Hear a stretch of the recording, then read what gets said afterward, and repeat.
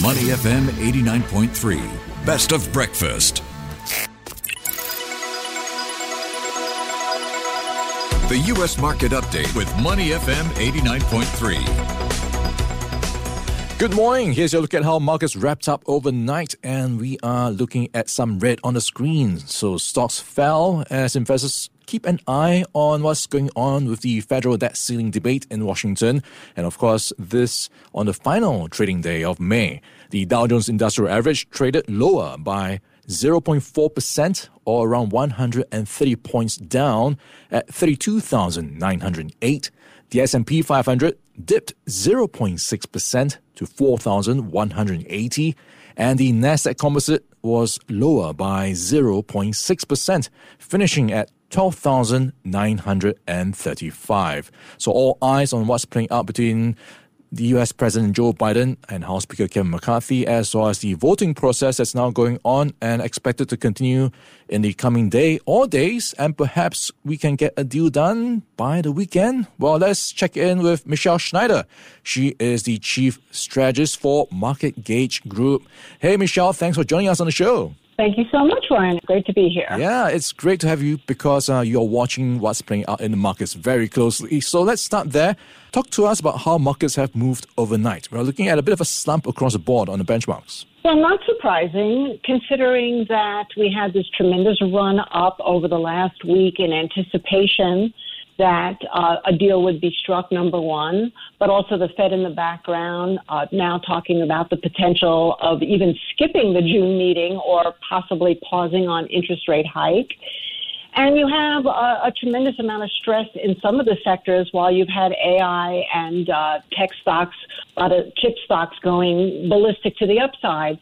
So it's possible right now where the whole market is going to really kind of try to sort it out as it got to the top of a trading range, particularly in the SPX at around that 4,200 level. Yeah, lots to worry about. So if you look at the technicals, what are they telling you when it comes to the conviction behind the market direction? Where is the momentum pointing towards? Well, what's so interesting is that there's a real disparity between what the market internals are saying, which are basically right now, although they've fallen from their risk on point that they were up until yesterday, they are still actually relatively positive as far as things like how the S&P is performing against utilities or how the long bonds are performing against the junk bonds. But it's precarious right here.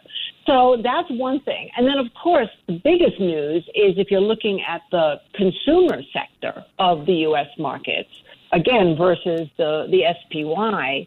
And that disparity, the SPY is higher. But if you look at the SPY against the technology, it's 25% lower, which basically means, from a ratio standpoint, which basically means we haven't seen this type of stretch between tech, the S&P 500, and then with the consumers even worse since 2000, which of course brings up a lot of memories since we had a huge crash with the dot-com bubble. Yeah, are you bracing for a similar scenario here with what's playing out with AI? Everyone seems to be jumping on the bandwagon right now. Well, that's always a concern.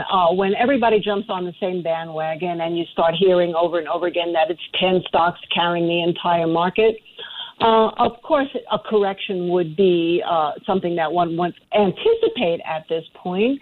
However, the long term for AI, I think, is very positive. I believe AI is here. AI will continue to be a major factor in how everybody functions on a day-to-day basis. I know it's certainly been a great impact on our business because we're using AI in ways for efficiency, for research, and for being able to code, putting in parameters of what we want to see in the market, and then being able to get those results so quickly. That's a whole new world.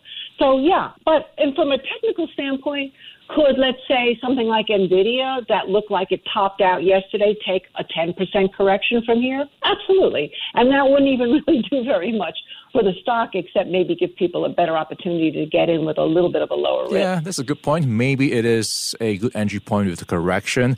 Have you tried ChatGPT yet, Michele? Oh, yes. I use it all the time. What do you use it for? Well, I use it for research. Like, for example, I wanted to do a little bit of research about semiconductors, not necessarily the chips themselves, but what is involved in terms of making the chips. And I discovered that there are these polymers that are put around the chips that are actually like a Teflon coating. And so I wanted to do research. What companies make that? Which ones are publicly traded? I did that all on ChatGPT.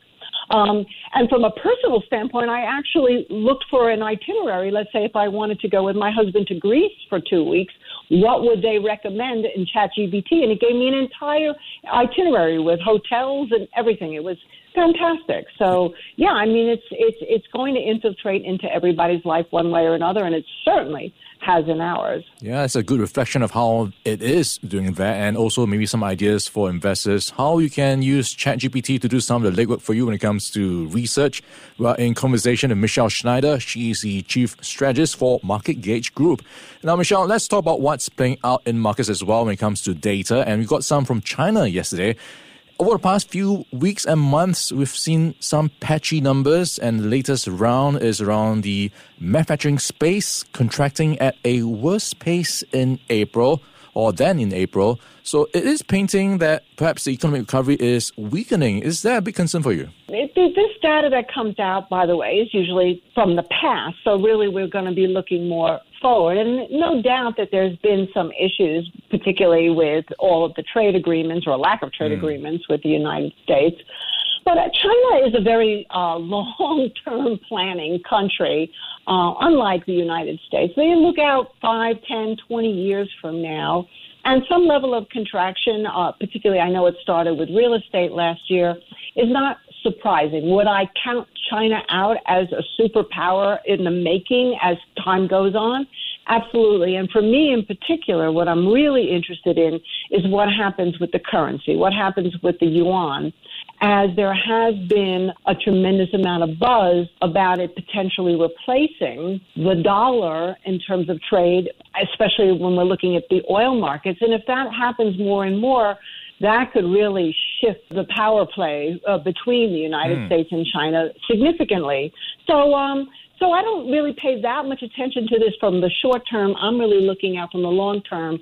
And I would think at some point, the way this is sold off, the China, especially if you're looking at some of the ETFs or some of the tech stocks like Baidu, I would probably start looking at them as a buy opportunity. Yeah, China also enters into the equation when you talk about commodities and demand, especially for oil. So when you look at oil prices these days, they are going through a bit of pressure these days. What do you take away from the price action there? And of course, we're heading into the weekend where the OPEC Plus grouping is meeting. Right, and OPEC Plus, of course, has already stated that they were going to continue to cut back supply, and they were warning people not to get too bearish. And now today they made a statement that they weren't even going to allow some of the bigger media presences into that meeting. So that's kind of an interesting thing, too. And, so the question is going to be is how much can they actually do to manipulate? Because there are other factors, right? I mean, Russia's been a big exporter. The U.S. obviously has done a lot with their strategic reserves, and they're supposed to be buying oil back under $70 a barrel. So it's going to be interesting to see if they come in. But, yeah, that is the one area right now I call the X factor in terms of oil prices, because it's really going to be a measure of whether or not we can look at more recession or whether we're going to hold here at around these levels, which is just under $70 a barrel, and start to work our way up.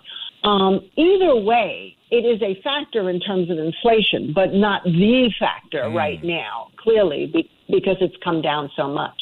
Okay, and we've heard a lot about this saying before, sell in May and go away. So maybe time to come back in June.